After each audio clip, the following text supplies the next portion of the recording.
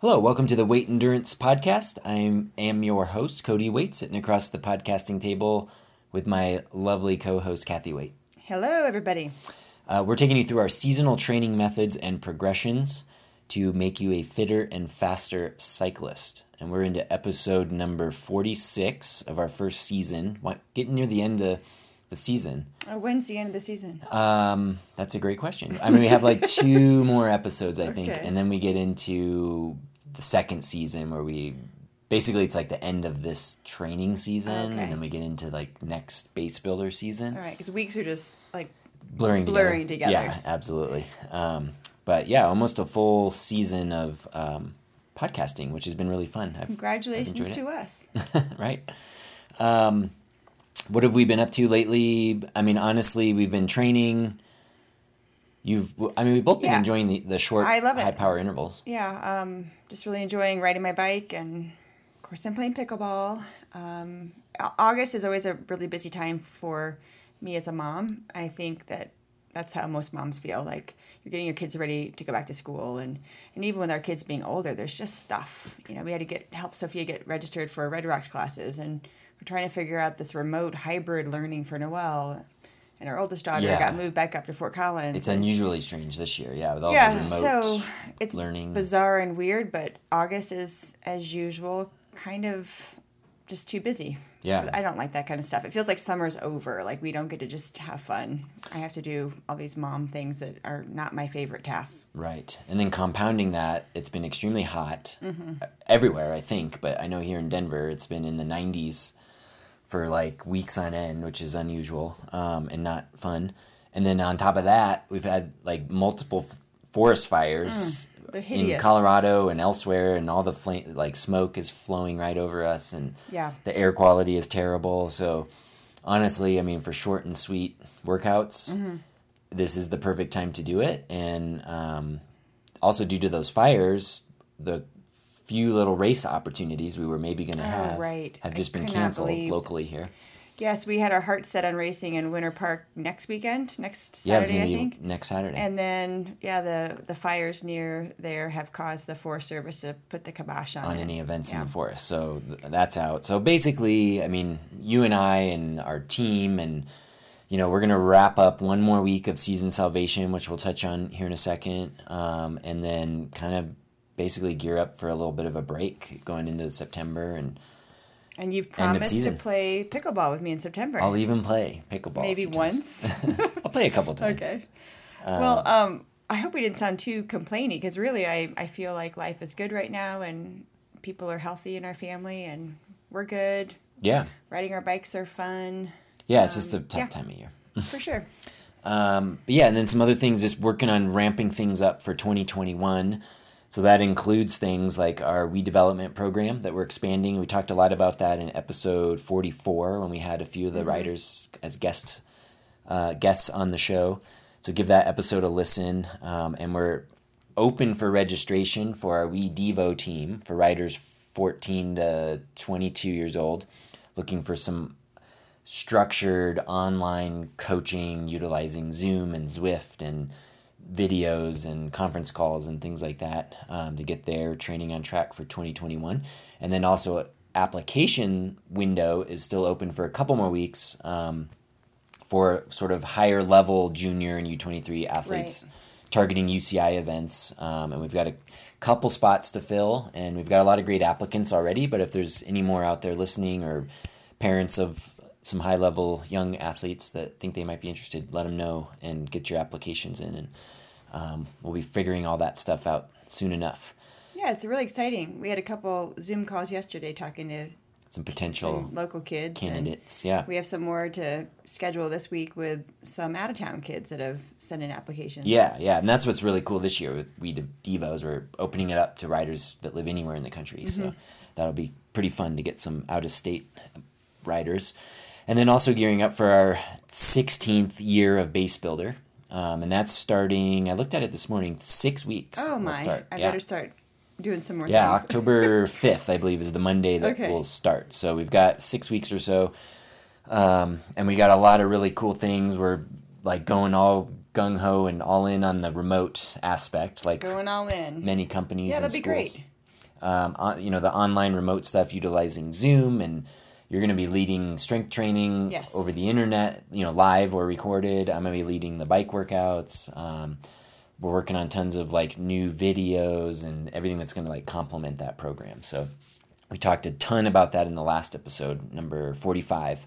So give that one a listen and consider joining us for that. I think it'll be really good. So, and then lastly, we'll talk about this more maybe in the next episode, but we're working on, it is sponsorship hunting season for teams and athletes. And it's a time of the year that I guess I kind of like dread, I guess. Well, you said that this morning when you were drinking your coffee and working on your computer, and I asked you what you were working on. And you said you were putting together sponsorship proposals, and I said, you're great at that. And you're like, I am? I'm like, yeah. So just do what you do, and you put together good packages, and you're very like respectful when you talk to companies, and people want to help a good cause. And these young writers are a good cause. Yeah, it's a lot of work, honestly, to put together these like pitch decks and then reach out and try to get your foot in the door and all those sorts of things. I don't want to bore people too much, but we will have some fundraiser options. We're gonna have 3 actual fundraiser options as we build up to the 2021 season, and this is all referring to our We Devo team, by the way.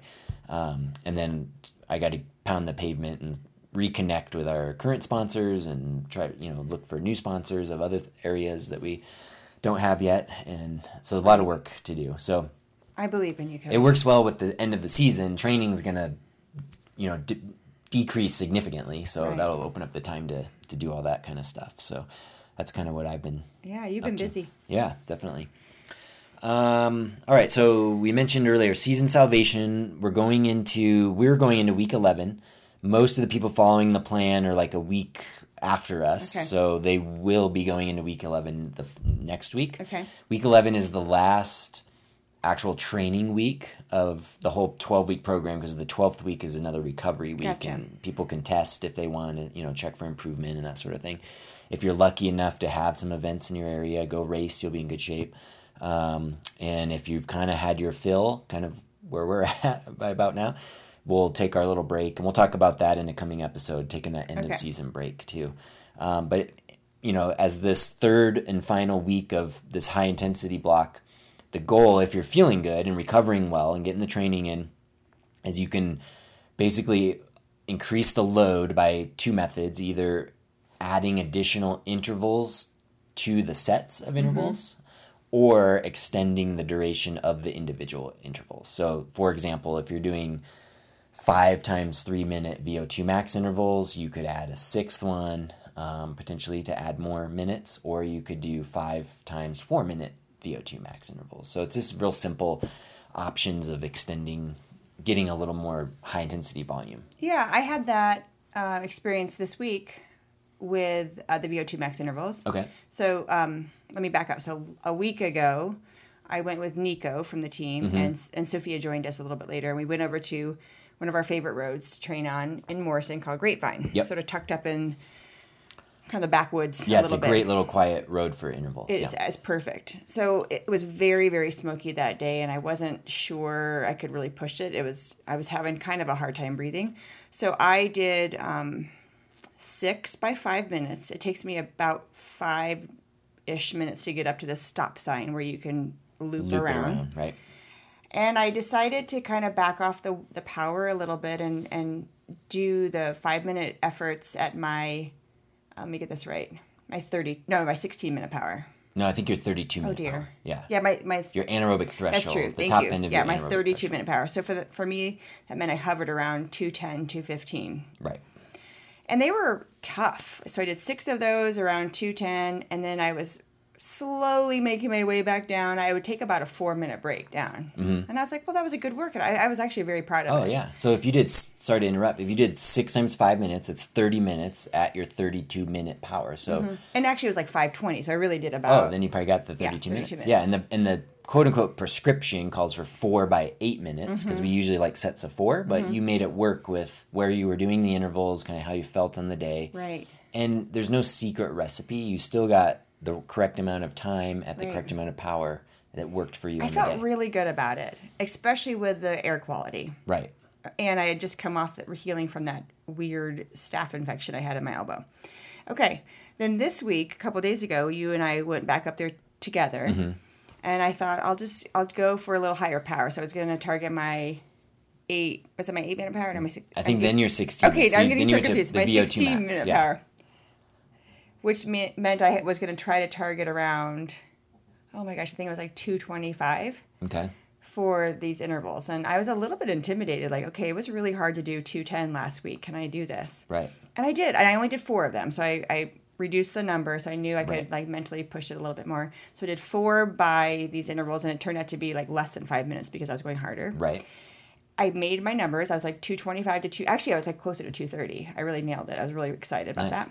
And I whipped around the loop much faster, so I really only had like about a 2.5 minute break in between intervals. Okay. So I thought that was really cool. Like I made it harder by reducing my rest time and by upping my power, but then I reduced the number of intervals down 4 from 6. Right, and you were doing about 18-ish minutes of your 16-minute power. So again, being right in line with kind of the prescription and just going about it to fit your needs, your training venue that you had, the length of the climb and everything that you were working with. So it was really great. I love that route, and I love those 2 workouts. So yeah, absolutely. Yay for that. Yeah, and I likewise had a great workout that day too. So you and Nico were flying by. Yeah, I was doing, so the prescribed workout was 4 by 2 minutes at 8-minute power, and then 4 by 4 minutes at 16-minute power. I wasn't totally up for that. That's a pretty tough workout. So what I did is I sort of split the difference, and I did 6 times 3 minutes, starting at my, make sure I get this right, 16-minute power. I loved it already. And then increasing power to my 8-minute power. Oh, that's right. Actually, a little above. You nailed that one. Yeah, I remember seeing your chart. It was a way of sort of blending the 2 sets into one set to one, sort of get it down, but also to fit the climb, because that, for me, that grapevine climbs a hair over 3 minutes when I'm going really hard. Yeah. The lower grapevine. So it just worked rather than trying to do a 2-minute one and like turning around and coming down, and then the 4-minute one when you go beyond where we turn around, it flattens out. It's not ideal. Yeah. Skews your numbers. So just making what we had available to us and what we wanted to do work. So it's kind of crazy that it takes me 5 minutes to get up there and it takes you 3. That's really annoying. Right. Damn it.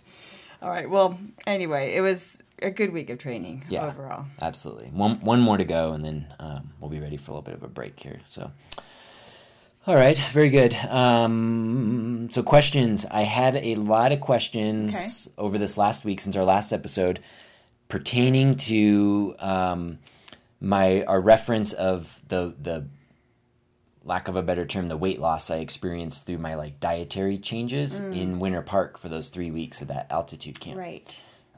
Quite a few people sent me emails like, what'd you do? We want to learn more specifically what you did, because they were curious. So that's what sort of spurred what we're going to talk about in this episode, which is basically diet and nutrition insights. Well, you have been on a reading kick, and you gravitate towards nonfiction books. Like I grab a novel, and you grab some sort of, nonfiction informational book. And you just finished this book that is amazing, and you're going to talk about it and put this in the show notes, but it's called Deep Nutrition. So between your experience in Winter Park at your training camp and reading this book, it's sort of been life-changing, and we want to talk about it. Yeah, I mean, it's certainly interesting and I'm going to say life-changing. Life-changing. Yeah, okay, I think it really is. Because it's one of these books where, again, I realized at age 46 that there is so much I do not know. Right. And just in general, I think we need to know that we don't know what we don't know. Walk through life humbly and open to learning new things. Yeah. Because we just don't know what we don't know. And then to sort of, I don't know if parlay is the right word or piggyback off of that, but I like parlay. Go ahead. Also, there's some things that we as a society have been instructed to do or not do in this case, in terms of eating, that were just false. Yeah. Just incorrect. We've been hoodwinked. Yeah. And we'll get into that for sure. Get into that. And several, a lot of it people are already kind of familiar with, but yeah, I guess it has been in a short amount of time, life-changing. Yeah, but, I think so. And, do you mind if I talk about what I was going to say with my own Oh, yeah, experience? absolutely. Yeah. So you shared a lot about your fat loss, how you leaned your body composition by 4 pounds or so. Yeah, over the 3 weeks, by basically not eating. I didn't have any sugar available to me for 3 weeks, and then just eating very healthfully. Yeah. And we'll get into more of the details of what that means. But And I listened to you and let you share because it was really kind of your deal. You were talking about your training camp, and I hesitated to put my own story in there because as a female, I do know that many females out there have a lot of baggage when it comes to talking about their bodies. Gosh, you've been teased as a kid. Maybe you were too skinny, you were too fat. Who knows? Like, we just have baggage from growing up. Sure. And if anyone knows me, they know I'm going to use the word skinny, even though I absolutely hate being called skinny. But that's what people would... You're very lean. I'm very lean. And Yes. I'm also all arms and legs, so I look... You're very limmy? Limmy and lean? That doesn't sound normal. So I didn't want to say, I guess what? I lost 4 pounds too, because I was afraid people would think either... I was bragging, or I thought you had an eating disorder. I have or some something. sort of body dysmorphia that Yeah. I thought I was chubby and I needed to be skinnier because I truly don't have any eating problems. I that's not my thing. I've been pretty honest on this podcast that my problem is I want to drink too much.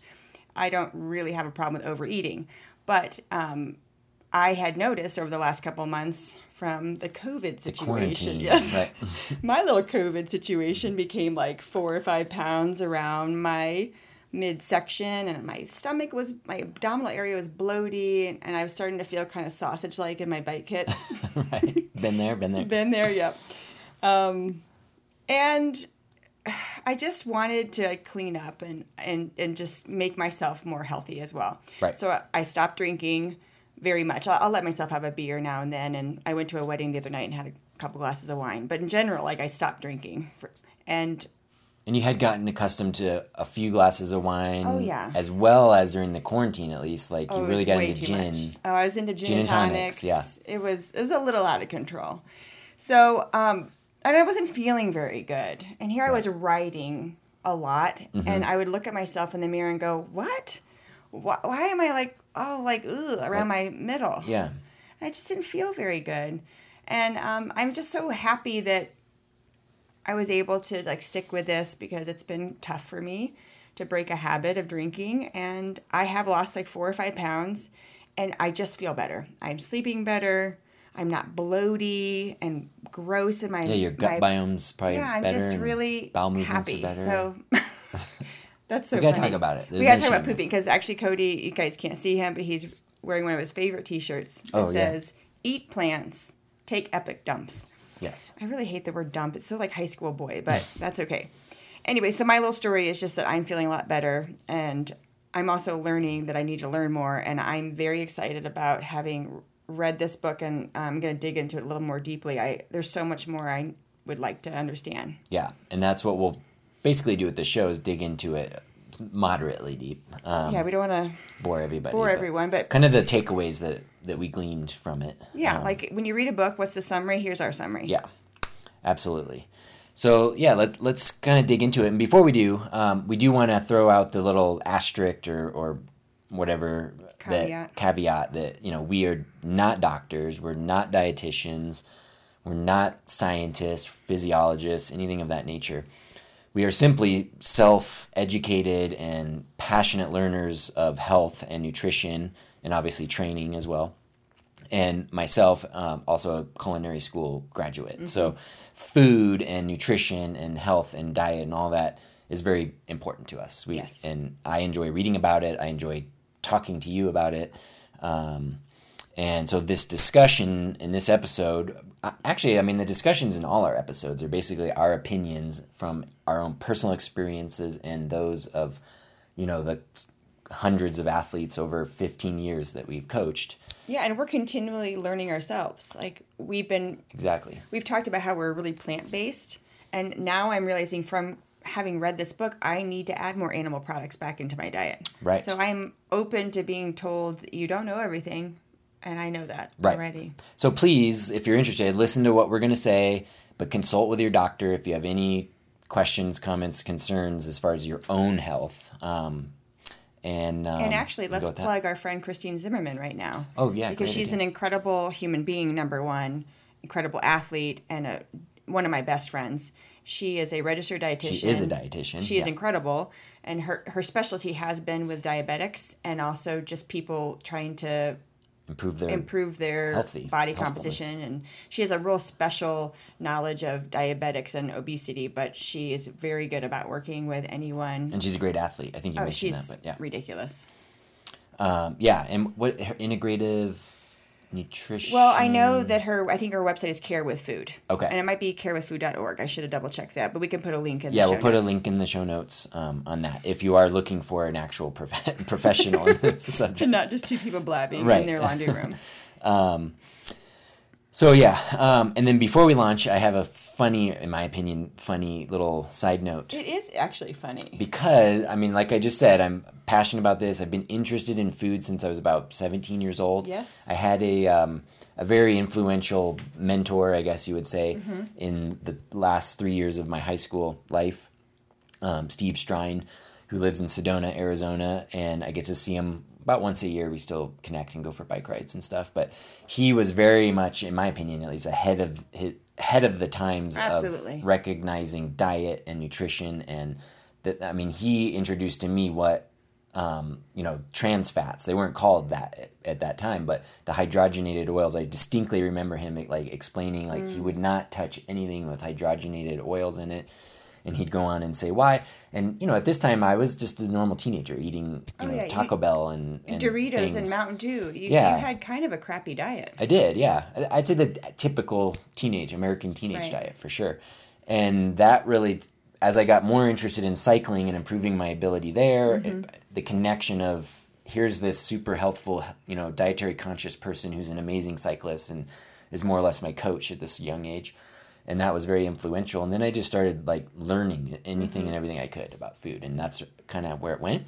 But the funny part of this is I've been raised on the money from big agriculture and the sugar industry. Yes. And so my dad worked his entire life as a meat salesman for one of the biggest, big agriculture meat producers in America.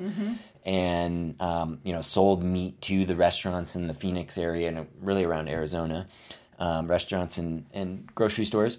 And then my stepdad, growing up, also, he owned a trucking company that took liquid sugar or corn syrup off of rail cars in Phoenix, Arizona, and to haul it, around Arizona to the Pepsi plant and the Coke plant and the it's really ice crazy. cream manufacturers and everything.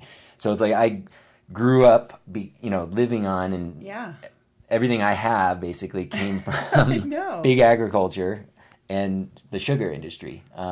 So pretty interesting. And now, Well, you had an interest in food from a young age, and your mom was really busy. She is an entrepreneur and a businesswoman, and she didn't really care about cooking that much. And so you sort of took over some of the duties at home. I remember you take her checkbook. Yeah, and I go to the grocery shop. Yep. Yeah, go to the grocery store and do all the grocery shopping. And you started being the one responsible for those food choices of what came into your home. And I figured out, all about the nutrition labels, because those were kind of a new thing when I was a teenager. And, reading nutrition labels and ingredient lists and all those sorts of things. So something I'm, very passionate about, but it's just kind of an interesting intermingling of it's really interesting. All that.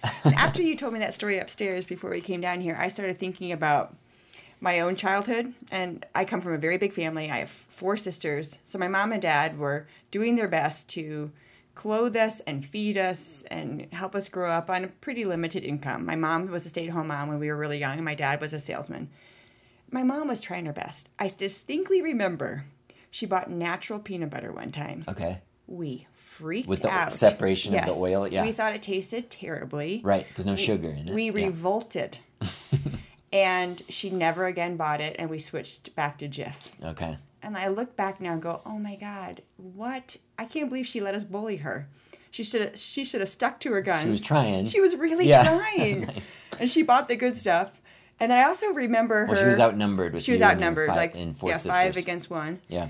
And I think she one time also made grilled cheese with just like nicely like cheddar cheese Like that a she good just cheese. Yeah, she Yeah. just and we again revolted and said no, you better make that with American cheese. The American singles. gosh. Oh gosh. Sorry, Judy.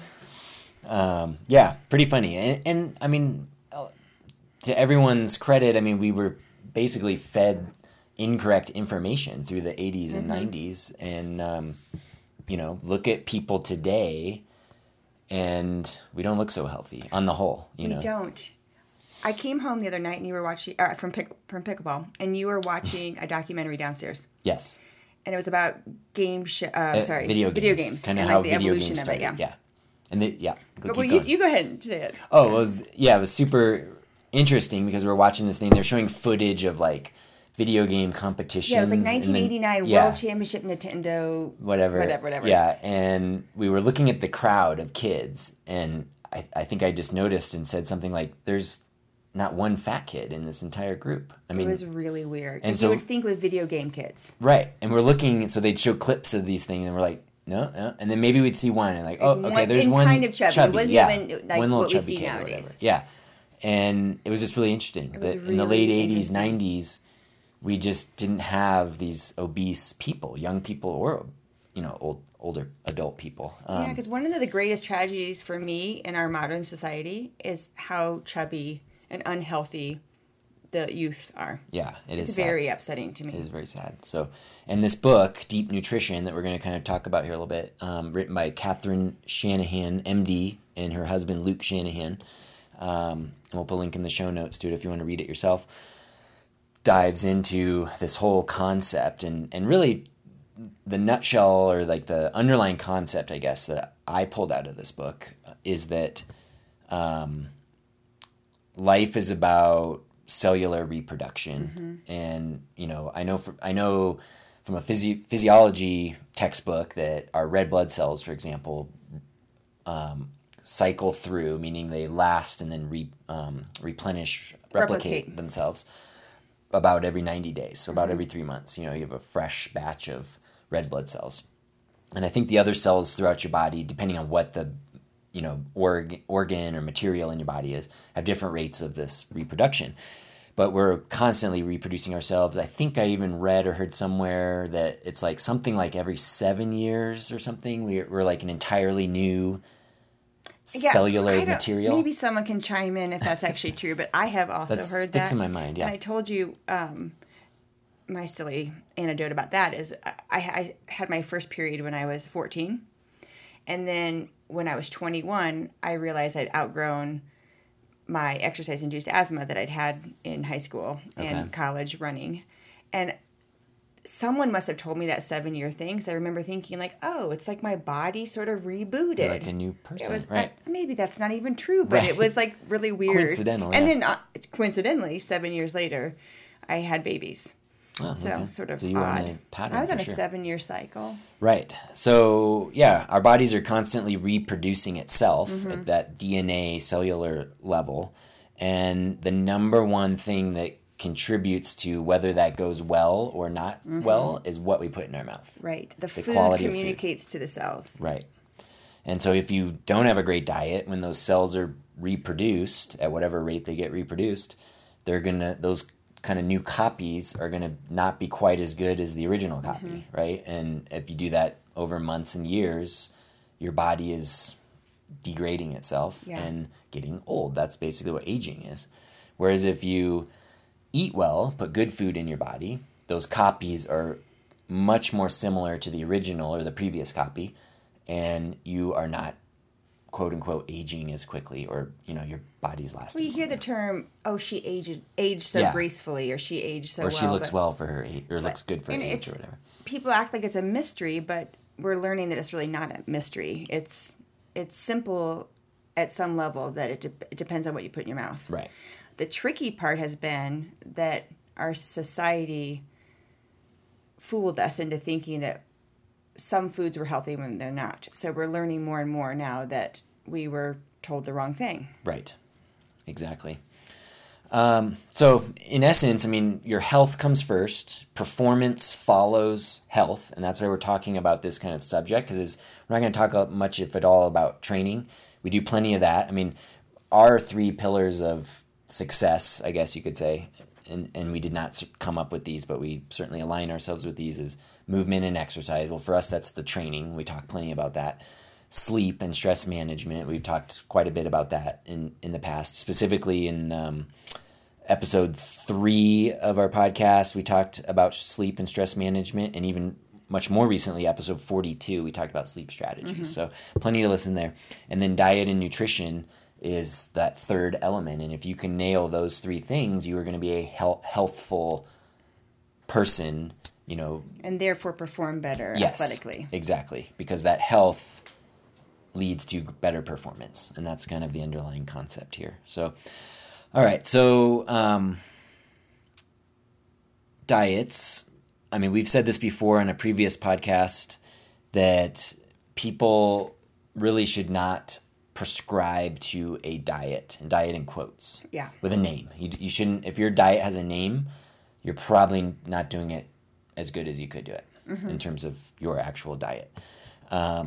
Instead, eat for health, right? And in the book, she actually, what did she refer to her concept as? Actually, the human diet. Then ironically, she calls her eating philosophy the human diet. Right. Well, everyone needs a name for their book title. Right. This, as I read the book, it did make me think about the paleo diet. And I've never read a book about the paleo diet, so take what I'm going to say with a grain of salt. But I've had friends who've been very fervent about the paleo diet. And I became very critical and judgmental. And resistant. To it, because I don't like someone telling me what to do, and I also don't like names, like this, you're cool because you're paleo. Well, then there's like a set of rules. That's all from my childhood with the strict Christian church I went to. But I think the idea with the paleo, whoever came up with it and coined that term, their spirit, the spirit of it was beautiful, and just like this human diet that she's calling the philosophy of her eating in this book, just that we need to go back to nature. Like, how did our ancestors eat? Because they had good genes from how they ate. They ate from the earth. Right. They gleaned from the earth. And I think that's the part that stuck out to me when I read the book. Yeah, absolutely. And I think that could be said about any quote-unquote diet, because like you just said, paleo as a whole is actually a great concept. Veganism, I mean, as a whole, I think it's a great concept. It's wonderful for the environment. There's no question about that, and animals and things. By not eating any animal products, I think you're maybe missing out on something. Just like in the paleo, I know they're anti-legume, right? Yes, and I think so. No legumes, I think you're missing out on something. And I don't think you're supposed to do grains either. So or grain, yeah. That's probably why I got so annoyed with that one. Yeah, and then, the list can go on. I mean, the Atkins diet is about the meat and stuff. So maybe they have that part right, but then they're missing maybe some other parts. And you could, go on high fat, low fat, low carb, keto, all that, whatever diet you're on. There's underpinnings of positive things. But then you're also sort of missing some things, in my opinion. So the author of this book just started looking at cultures around the world, who they ate very differently, like the Eskimos versus the French or whatever. The French and like people from islands in warm cultures, right? Because you're going to eat what is in your environment, right? But the bottom line was they were all very much about what can we get from the earth and the surroundings and nature. It's really beautiful to look at it that way. Yeah, it really is. And another takeaway too that I got from this book that I really enjoyed was she said, rather than looking to scientists and the like for creating food and telling you what to eat, that you should look to the chefs. I loved this within your culture. So just like you said, each culture where you live around the world has their own cuisine and their own chefs and cooks. But what do all those chefs and cooks have in common is that they're using local food as fresh as possible. And therefore it's as healthy as possible for your body. And they're not overly refining things and using packaged foods when you go out to a good restaurant or eat something from a quote unquote chef. Right. Whoops. And I thought that was great. Not only because I went to culinary school, but it's true. I mean, in the culinary world, at a decent to good restaurant, they're using very good quality ingredients, and that makes food actually taste good. Right. And it tastes good because it's actually healthful for you. I love putting it in that framing because sometimes people think healthy food tastes crappy or bland or boring, but healthy food or healthful food should be quite delicious. Yeah, and people will argue, well, the Big Mac or whatever your favorite hamburger of choice, that's so delicious. But the food scientists have figured out the levels of sugars and processed oils and chemical additives to put into those foods that make them extremely addicting. They don't actually taste good. Like if you go taste real food, it's going to blow that Whopper or whatever out of the water. But that Whopper is extremely addictive, and that's why you crave it, or people will crave it and have to get it. And then when they get it, it's like, oh, that's so good. But that's a craving. It's an addiction. Yeah. Cigarettes don't taste good, but people that smoke love smoking, right? Yeah. I mean, it's really the other problem with fast food is that it's convenient and it's very inexpensive. So it becomes alluring to people. Right. So I get that for sure. Yeah, so the underpinnings, eat really fresh, eat free range, eat organic as much as you can. All these sorts of things lead to good, tasteful, and very nutritious foods. Yeah, let's dig deeper, because she had more than just sort of like the basics that everyone knows. Because I think everyone knows they're supposed to eat less processed food, avoid the boxes, the sugars, the processed oils, eat, what do they say, like eat the outside of the store and avoid the middle of the store? Right, at the grocery store. So I think everyone kind of knows that. And if nothing else, you can just shop more from the outside of the grocery store. You're going to be doing much better than a lot of people. Right. But she was very... It was very easy to understand her book because she focused on 2 things you absolutely should not have in your diet, and then like 4 or 5 things you should have in your diet. Right. And I like things simple rules, simple guidelines. So why don't you take it from here and talk about the things you should not have? Yeah, so 2 things, and they're fairly simple. Number 1, everyone would agree. No, I don't think anyone would disagree with this. You remove processed sugars from your diet. Mm-hmm. Like, eliminate them, essentially. With the exception of, as an athlete, when you're training, consuming sugars in the form of like gels and things of that nature are necessary. So you have to take that context out. We're talking about in your daily life, right, and your meals surrounding your workouts. Remove those processed sugars. The reason being is, well, first a little backstory on sugar. I mean, sugar used to be super hard to obtain. I mean, it was a really high prize possession that you could only get it from sugar cane, which is in like the tropical regions of the world. It was quite the process to get. It was expensive. I mean, in the book, she laid out this elaborate story of like how people would have like these special boxes to, in their homes that had the sugar in it, and they would just hold on to it, use it sparingly. Oh, yeah. And it was like amazing. Well, I used to read, I love to read. Mm-hmm. And one of the book sets I loved as a child was The Little House on the Prairie set. And that is a vivid memory from those books. Okay. That Ma Ingalls had a precious store of sugar, and it was not to be touched. Right. And one time, Ma and Pa Ingalls went away for the weekend or something. And the kids got into it. Yeah, and it was like there was hell to pay when they got back because that was precious. Right. And we don't think about that anymore because you go to Safeway and you buy a bag of sugar for like $1. It is not a big deal. Right. Well, and that sugar that you're getting is not, most likely, especially if it's $1, actual like sugar from sugar cane. So what they figured out is sugar is delicious, the manufacturers. It's difficult to make. It's, only in very few places can you actually grow sugar cane and process it and all that sort of stuff. So they figured out, we can actually create sugar from beets. So the sugar beet blew up, and it's one of the biggest like global farming items there is now. Very cheap, easier to produce. The price of sugar came down, and now you can get sugar anywhere and everywhere. Then on top of that, we figured out how to get sugar from corn, right? Corn syrup. And that's even worse for you. Makes sugar cheaper, and it makes processed foods, taste, quote, better and more addictive. So the food industry was all over it because they could make better tasting food that people are going to buy more of. Right. And it was also a bit more shelf stable, I believe, as well. So, all of these things that, as the refined sugar industry exploded, our diets deteriorated significantly, and down it went. We've already said sugar is highly addictive. I mean, there's studies showing it's as much or more so than like cocaine in terms of like laboratory mice and those sorts of things. I mean, I can attest to that. Because you tried cocaine. No, but I'm a sugar addict. I've cut it out mostly. I mean, I'll still nibble little things here and there, but when I said this in the last episode, the 3 weeks in Winter Park, I had no access to sugar.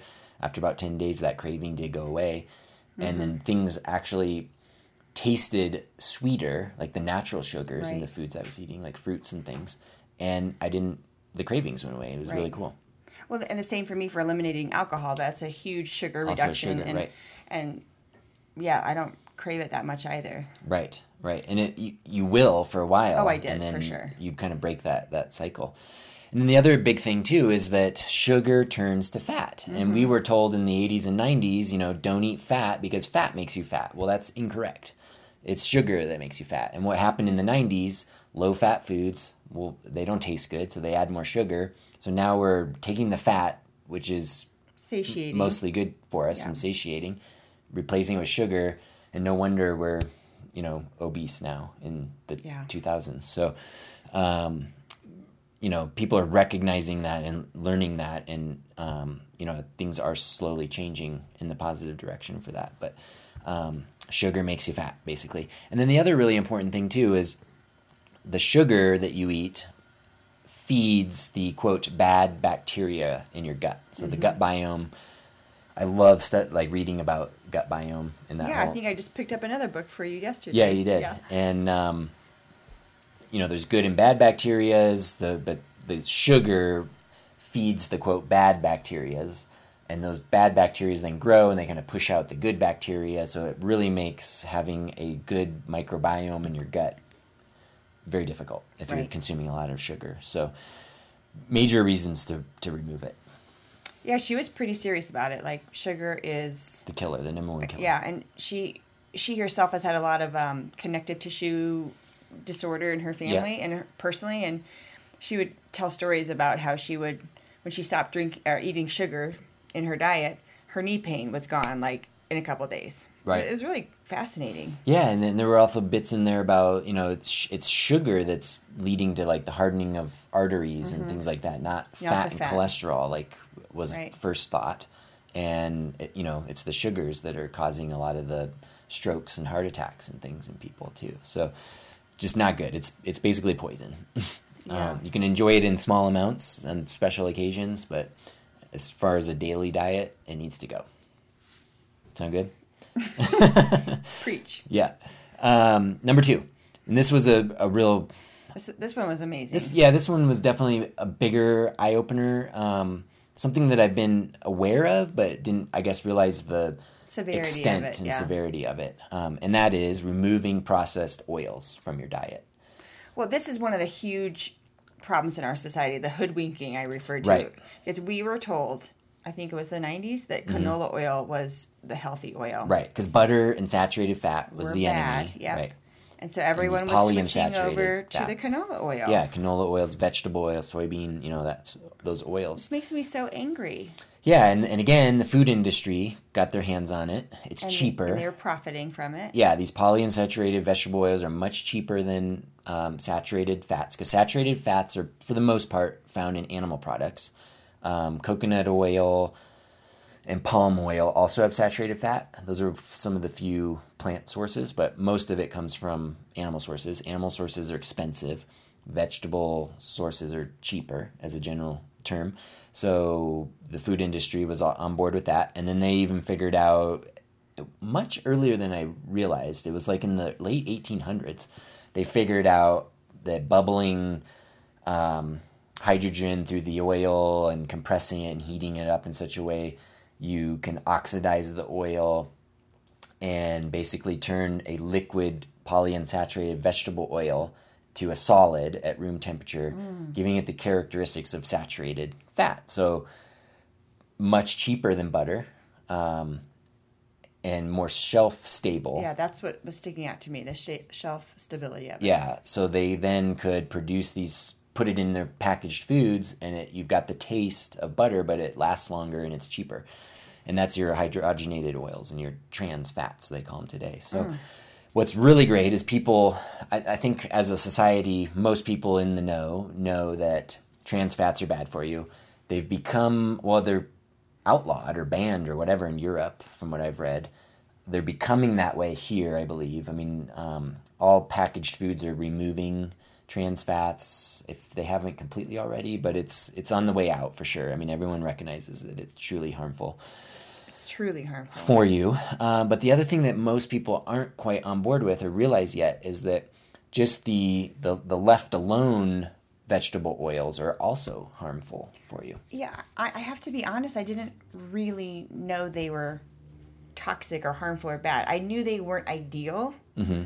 And that if you could choose, you should choose an olive oil or an olive oil or an avocado oil or coconut oil.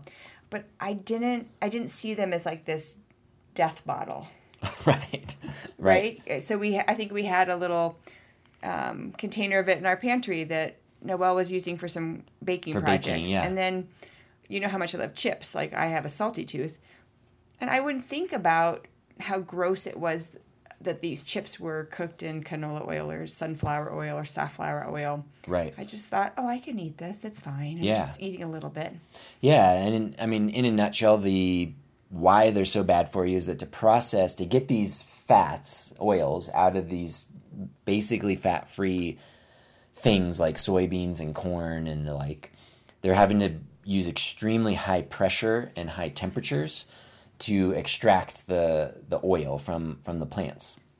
What happens though is that then that oil, because of the high temperature and high pressure, gets oxidized, and it's not too dissimilar from the trans fat hydrogenation process. Now, they do still remain liquid at room temperature, so they're not technically hydrogenated oils or trans fats, but they're figuring out that they're just as bad and in some cases almost worse for you. Right. And the term that she uses in the book that I think we'll start hearing more and more about is calling them mega trans oils. Okay.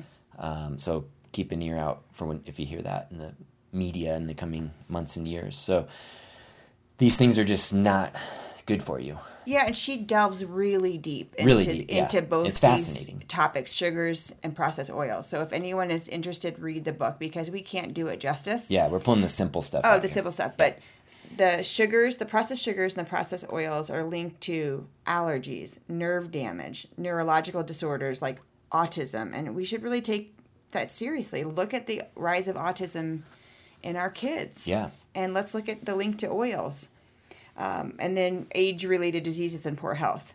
But yeah, she takes a deep dive into both topics, and it's definitely worth reading. Yeah, absolutely. And even if a young kid has autism, you're like, well, they haven't consumed enough bad oils and stuff in their life, but it goes all back to that DNA structure of the cell reproduction. It's not only in the individual, but also what their parents consumed and what their parents' parents or the kids' grandparents consumed. And, those things are now starting to catch up to us second and third generations later. That's why this new young population, we're seeing things like autism and obesity when a kid is like 6 years old or whatever. Right. It's like, how did they become obese at 6? Yeah. Because sadly, their parents gave them these genes that weren't ideal. Right. Yeah, I like that focus in the book. And again, she takes a deep dive into it. And we can't do it justice, but it was really fascinating. Yeah. And as I read it, I was thinking as a mom, like, I wish I could go back and do my pregnancies again. And they were a long time ago. And I did a fairly good job, but if I knew now if I knew then what I knew now, I would do it differently. And I would give the girls like the best chance I could have given. Right. Because, poor Noelle has hypoplasia, which means she has less enamel on her teeth. And that was from what I couldn't give her. Yeah, you were depleted. Yeah, and that makes me really sad. Right. Yeah, very interesting. So, it's fascinating. Yeah, highly recommend that. basically the first half of the book talks a lot about these subjects. And the last little thing, and I've said it kind of already basically, but food manufacturers know that adding these processed sugars, processed oils to foods in the right amount makes them highly addictive. And that's the underlying thing. So it's like avoid the processed foods and you're going to cut out most of those sugars and oils out of your diet, because it's easy if you're making food from scratch or mostly from scratch to not include the oils and the sugars and things. So, yeah, really good stuff. That's it. So we talked about what we should remove from our diets, and let's talk about what we can add. And I did find this really cool because I hadn't thought of some of the categories that she referenced. So yeah, it was let's a bit get of into a, it. Yeah, it was really kind of fun to learn. Yeah, it was a bit of an eye opener and also connected a lot of dots too. Because I think in general you and I have a really good overall diet, but I love that we can add more good stuff. Right. That's what I'm taking out of it. Exactly. Like the sprouted foods, and we're going to get to that. I'm jumping ahead a little bit, but I don't know anything about them, and I'm excited to learn more. We're going to learn, exactly. Yeah.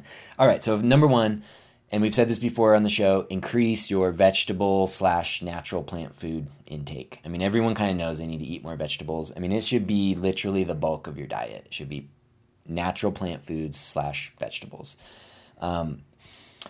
Reasons being, fiber is one of the big ones.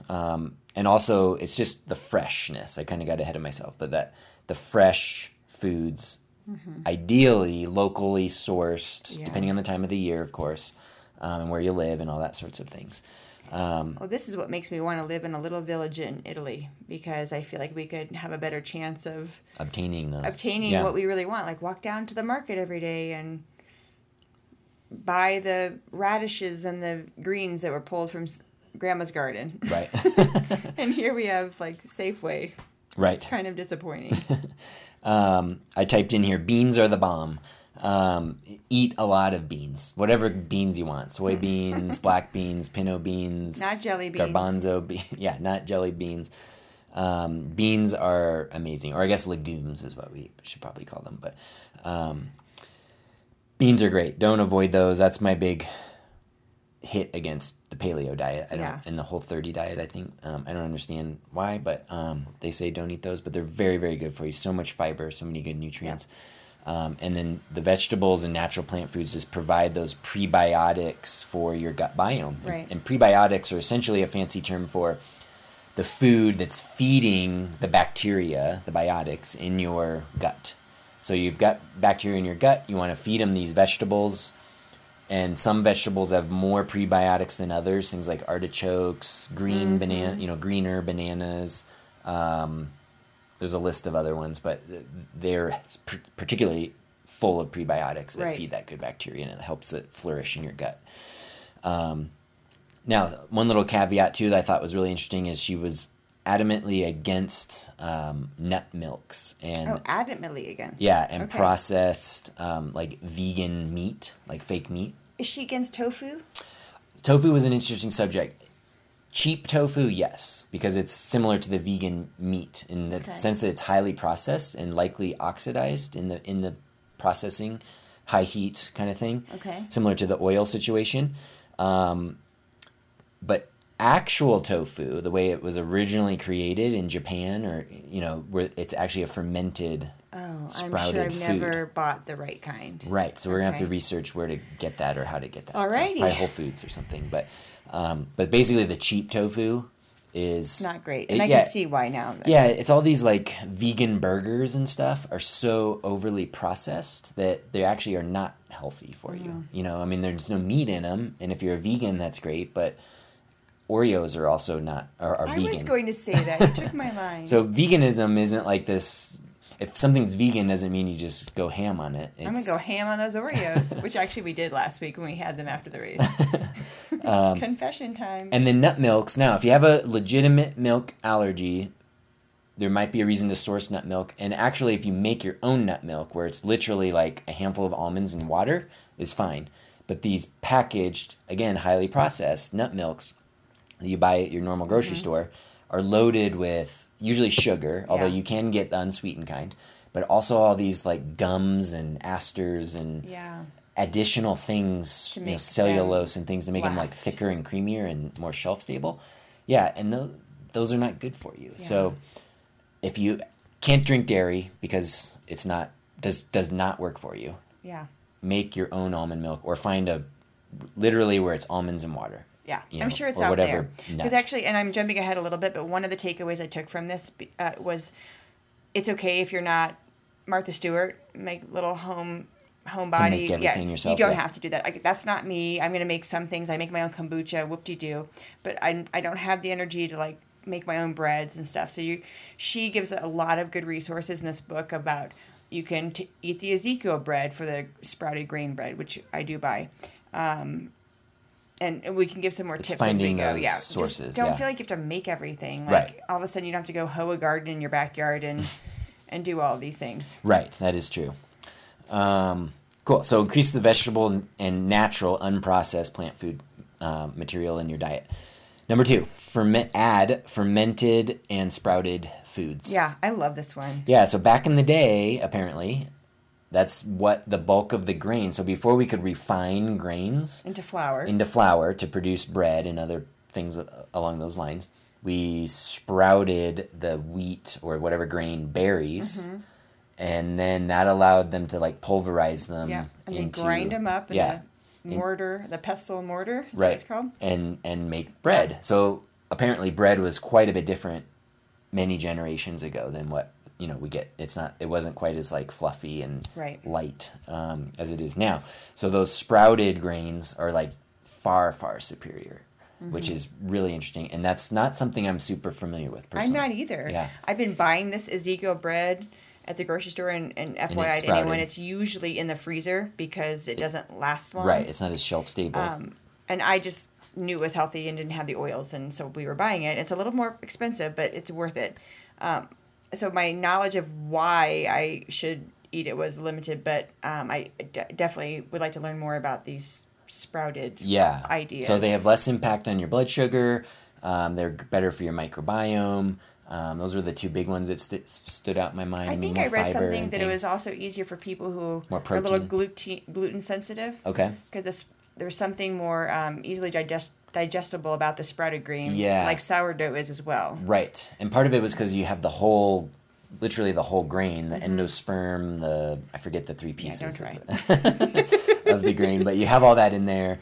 And she went on a whole thing of how whole thing. gluten sensitivity is like way overrated, but we won't dig into that Yeah, whole. you're going to piss some people off. Right.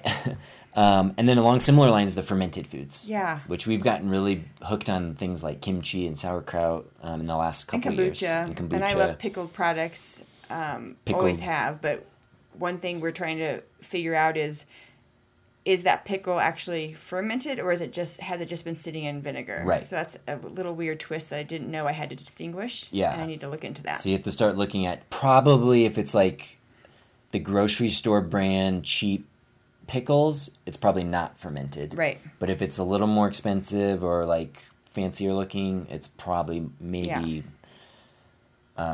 actually pickled and fermented. But again, do your research and figure that out. But this all goes back to more prebiotics, better for your gut biome, and makes you more healthful all the way around. So, I mean, yogurt that's a big one and an easy one for most people that are dairyable. Kefir. Dairyable? You made up a Yeah, I word. make stuff up. Why not? Kefir, yeah. Kefir is interesting. It's like a drinkable yogurt, and we've been buying it lately and taking a swig of it, if nothing else, in the afternoon. And sometimes I'll add it to a fruit smoothie if I've run out of yogurt. Yeah, so it's like a little shot of yogurt, like concentrated. So you can get it in. I didn't know this, but real cottage cheese is fermented, Yes, you as just opposed taught to me that. the more like common, highly processed version that you get at your basic grocery store. But real cottage cheese, the way they used to make it at home back in the good old days, was a fermented product, as was sour cream, and the normal stuff today is not. But sour cream, if you have plain sour cream, is very similar to yogurt. So they can, in my opinion, be interchanged in Yes, sir. recipes. We do that all the time. We've already mentioned, sauerkraut, kimchi. Our whole family loving kimchi. Yeah, you can throw it on wraps or sandwiches or on top of a omelet or a scramble.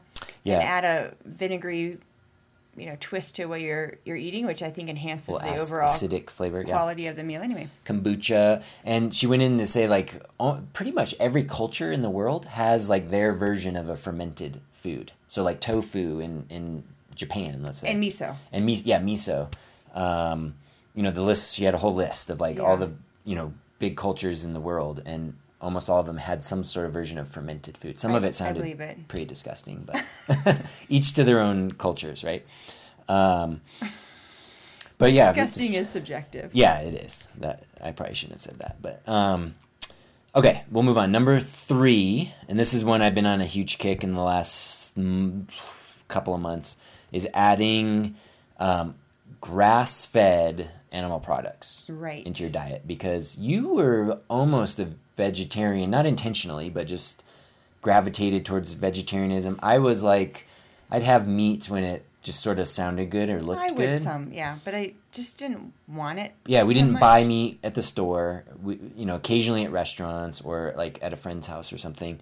But meat wasn't like a huge thing on our to-do list. And we were starting to buy organic milk. We had been doing that for several years. Yeah.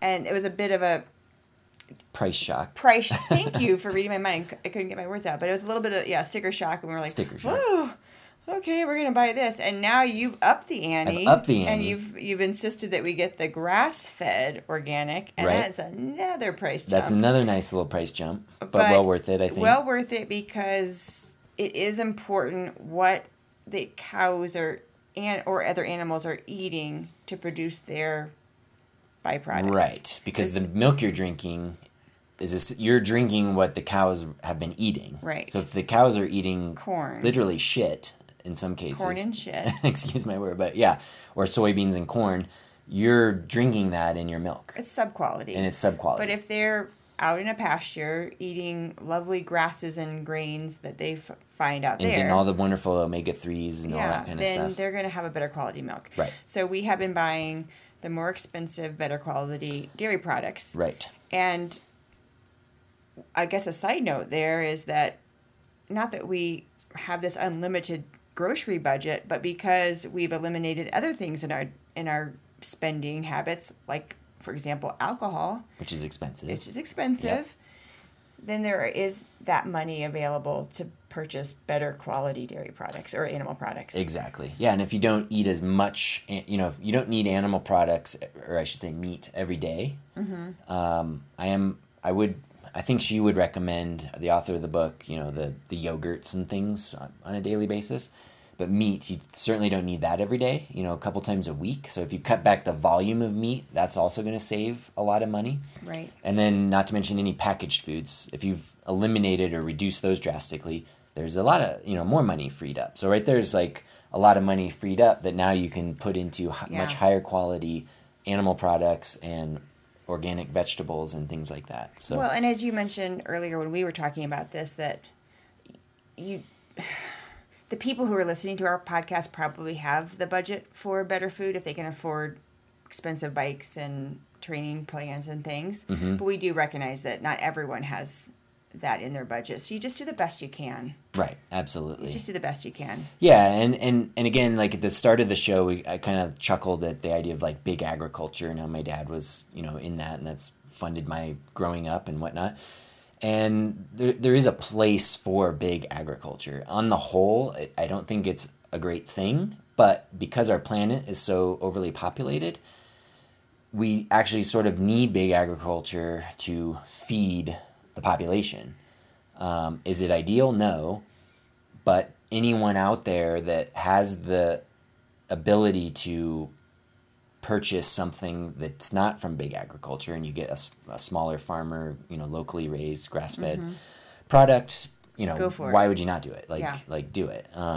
Because if we can reduce big agriculture but still feed the world, so to speak, it just seems like our world's going to last a little bit longer. Yeah, so for sure. That's a whole nother topic, I suppose, too. But Anyway, grass-fed animals, the omega-3s, the nutshell here was saturated fats are actually good for you. Despite what we were told in the 80s and 90s to avoid saturated fats are actually good for you. They are critically essential for cell membrane formation. So when your cells are replicating, the membrane's that outer layer, and it needs saturated fat. And it's also critical for proper hormone function as well. And there's hundreds of hormones throughout our bodies, and we need that saturated fat for those hormones to function properly. So that goes back to things like these neurological disorders and things that are more prevalent today are likely linked to people not consuming enough saturated animal fats and good quality saturated animal fats.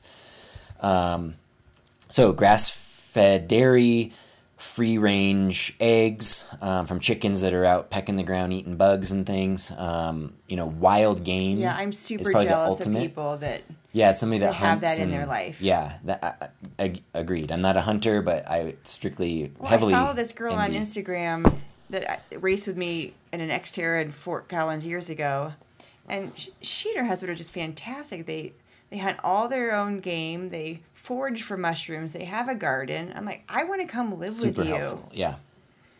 Yeah, super healthful. And if you can't get the wild game, go for the free-range, grass-fed cows, goats, sheep, pigs, chickens, things like that. Snakes. And then along the similar lines as that is when you get these animal products, you want to eat them entirely. Like, you want to eat essentially the whole animal at some point.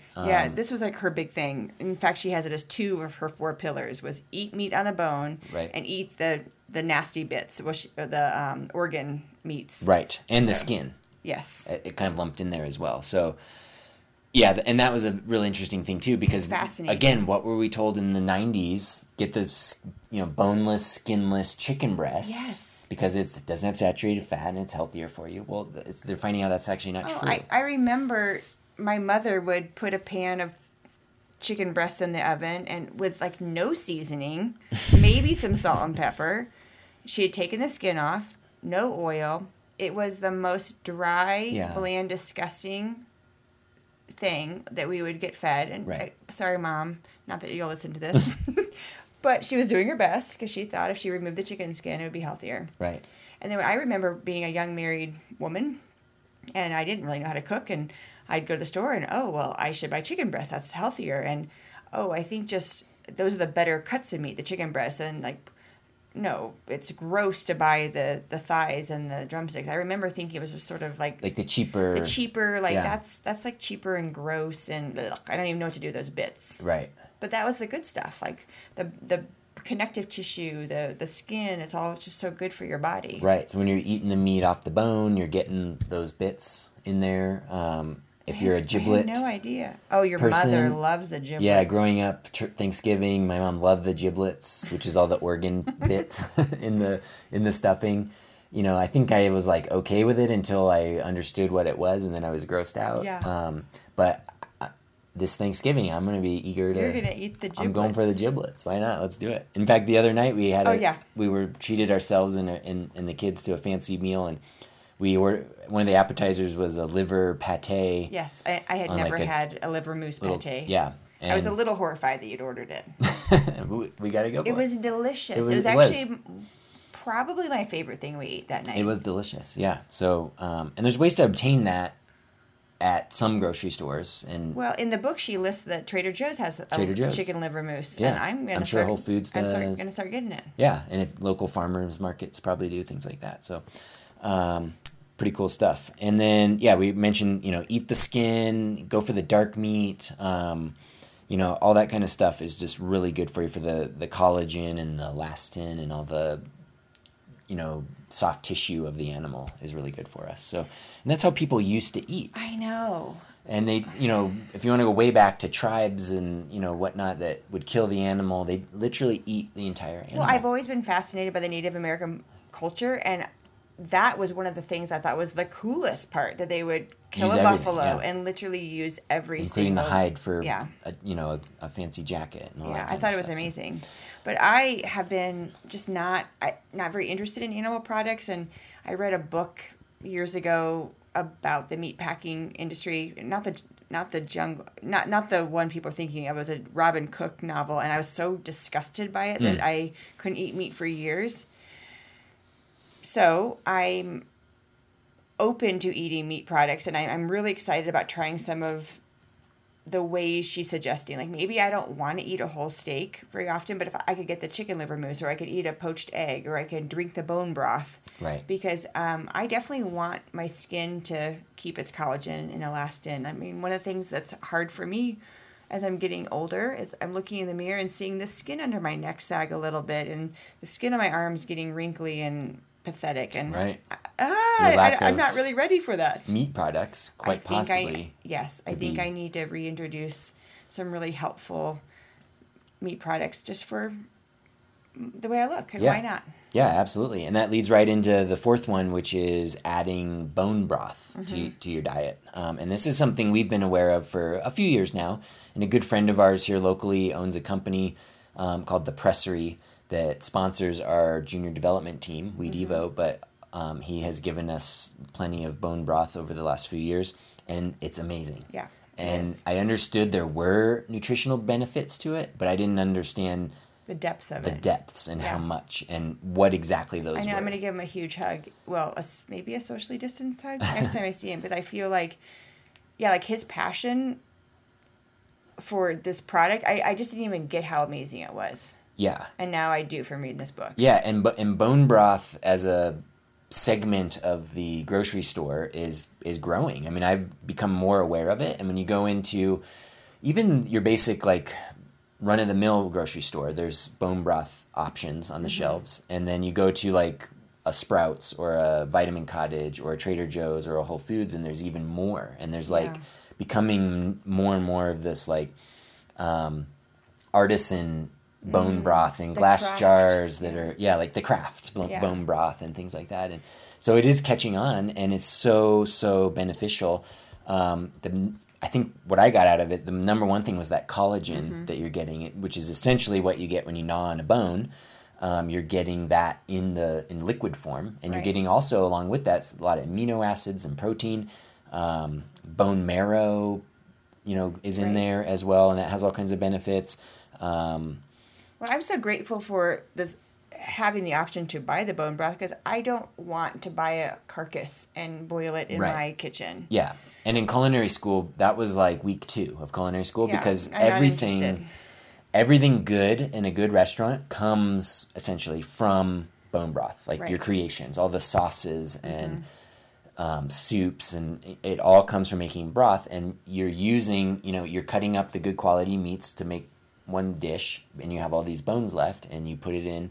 And again, the chefs around the world have figured out you soak these bones, add some herbs and flavorings, and you end up with this amazing product that is so nutrient dense and healthful for the individual that it's just unbelievable. I mean, it's literally like this anti-aging serum, essentially. That, Well, you and I both love to eat Vietnamese pho soup, and one of the reasons we love it so much is this flavorful beef bone broth. Wow, it's just magical. Yeah, so we knew we loved it and didn't understand we were getting such good nutrients. Let's go get that tonight.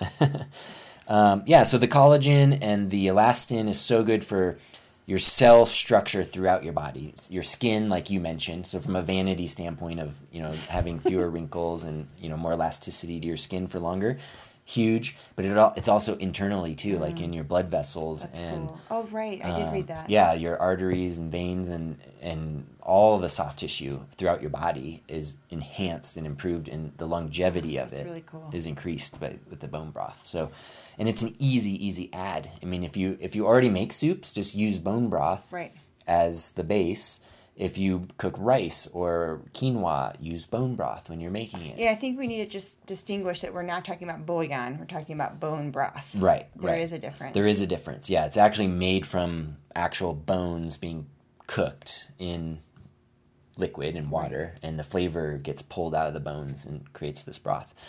And it's just amazing stuff. And you can even drink it too. And that's what I've come to kind of enjoy. It's a little rough right now when it's 90 degrees outside, but in the cooler months, heat up a little cup of chicken bone broth, and it's quite good, actually. Well, I'm pretty sure Ian's company, the Pressery, their marketing person's really good about their social media. I think she even had some recipes about putting the bone broth in fruit smoothies. Oh, I'll be honest, I haven't tried it. Okay. But I remember seeing several Let's recipes. find those and try it. Yeah, it'd be kind of interesting. Yeah, absolutely.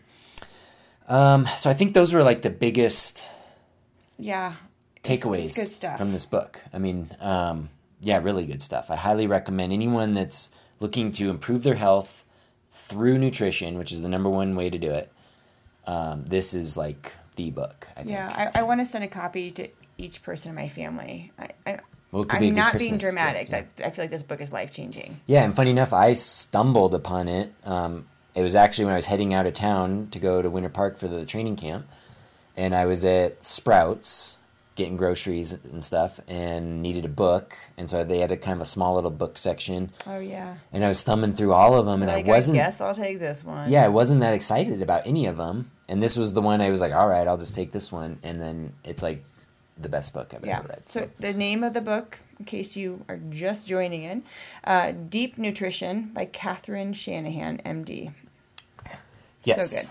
Very good. Well, cool. I think we'll step down from our soapbox. Oh my gosh, we talked a long time. We're just very excited about this. Yeah, it's a great topic. I don't think this is that long. Some people do 2-hour-long podcasts. Okay, all right. But yeah, we'll step down off our soapbox. Hopefully you've hung in there and listened, and if not, enjoyed listening to what we were talking about. And, take any of it, none of it, all of it. I mean, it's up to you guys. We just wanted to share what has gotten us excited recently, and things that we're doing with our diet, and things we're influencing our athletes to at least try. And thought we wanted to share it with you. Yeah, for sure. Thank you, Cody. You bet. Okay, if you have any questions, go to our forum on our website, or you can email us at cody@teamweight.com or kathy@teamweight.com. And we'd love if you subscribe to our podcast, either on iTunes or Google, and leave a quick rating and a review. It does help. Overall, people can find us better if there are more ratings and reviews. Get a bigger reach. So definitely do that if you can. And yeah, we'll be back next week.